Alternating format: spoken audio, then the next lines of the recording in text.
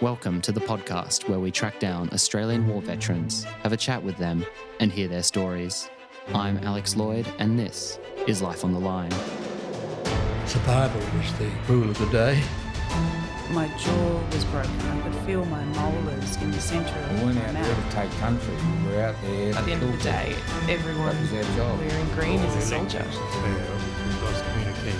Getting yourself blown up does some interesting things to you. A place like the Middle East is constantly There's changing. quite enough pressure What when we you do there is deploy and constantly everything changing. We killed Dave. And this, the thing was our own minefield. He held me up with a broken whiskey bottle and machete. Battle for Australia.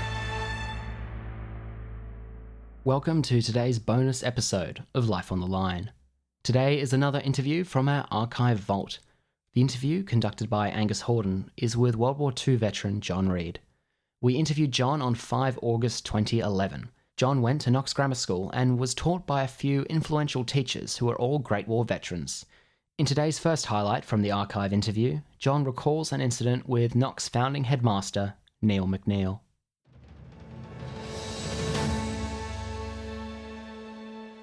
Yes, he was a very strict disciplinarian. He was always in the background and spoke, and he was very, very keen at all times to get the most out of boys and just emphasize the desirability of discipline as a means of attaining this. And I can remember all the boys, we sort of equivalent of cleared lower deck, I suppose, and formed a square, and poor unfortunate Clive Clifford was pulled into the centre of the square and expelled, as I recall, for having sworn.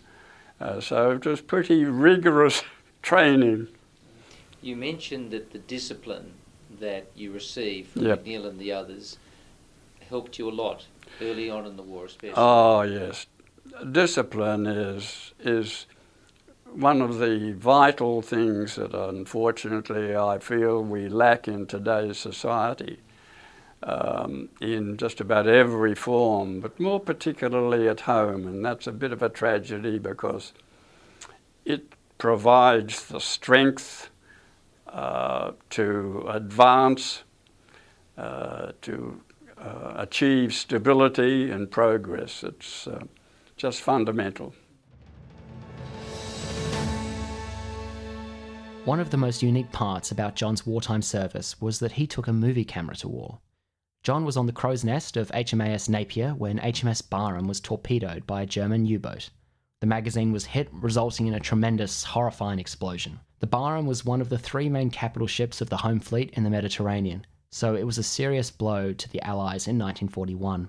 Besides the official wartime videographer, John's footage is the only known film of the event. An archive of it is kept at the Australian War Memorial, but the footage has not been widely seen before, at least before our documentary. In this next clip, John is describing the event and watching the footage as he speaks.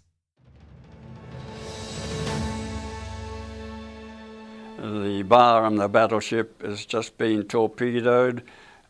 She was listing to port, hit on the port quarter, and we were ordered to go alongside it.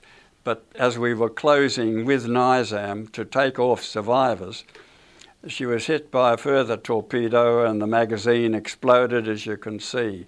And it was a horrifying sight. And so we had originally had it delayed, we would have been alongside and we would have also been part of that plume. As it was just before we got there, and it was a tragic attack, about 860 killed out of the total crew. It was regarded as an outstanding attack, and it was carried out by U-331. The captain was von Tysenhausen, German Navy, and he was certainly decorated for that attack.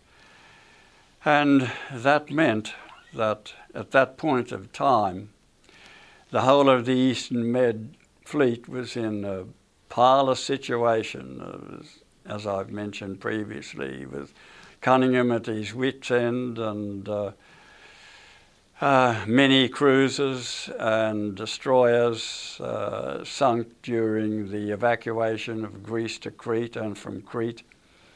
So, and when the 2 battleships in Alex Harbour were then put out of commission, having already just lost Barham in the same class, we had no capital ships at all left at that point. So it was pretty serious, with a reduction of cruisers as well. John, I recall you mentioning that with the Barham that you saw the sailors diving off the deck. Yes, that was very sad, because when she was still, before she'd exploded with the magazine, and I had my binoculars trained on it, and you could see crew running down and diving over the side while she was still afloat. But unfortunately, some I could see were diving from the starboard quarter, the starboard side aft, and they had not realised, or had no alternative, because they were diving onto the exposed submarine torpedo, at least submarine bulge, that was a fabrication of additional hull below the waterline, and it protruded out as a protection against torpedoes. And of course, when you're listening to port, the starboard side is exposed, and that meant that the chaps who were jumping or diving over the side onto the steel deck so exposed the bulge, which is a bit tragic. So it was, you wouldn't believe that anybody could have got out of that at all, having seen it. But in fact, I think there were about 400 or 380 that survived. It is amazing, John, because when the hood was hit in the magazine, yes, only 3 got off. Yes, quite so. And it mustn't have been lost on the Navy that there were 2 battleships that had gone up really when the magazines had gone. Yes.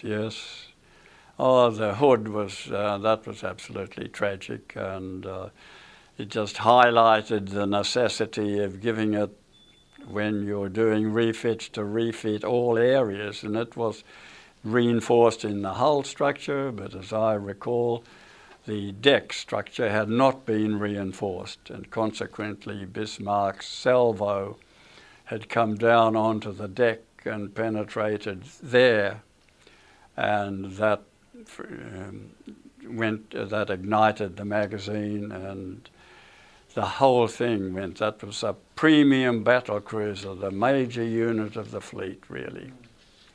And when that went, that was very serious. And of course, at that time, with the North Sea and the degree of cold temperature, anybody falling in and being in there longer than about 5 minutes would not be there. So it was tragic. Many people were obviously in the water, but all succumbed, unfortunately, to the cold before being rescued. So there were only 3 recovered. John's footage was not just of the Barham. John was part of the Crete evacuation, the Tobruk ferry service, and later trained as a submariner. He has an array of amazing footage, which we heavily featured in the documentary miniseries For School and Country.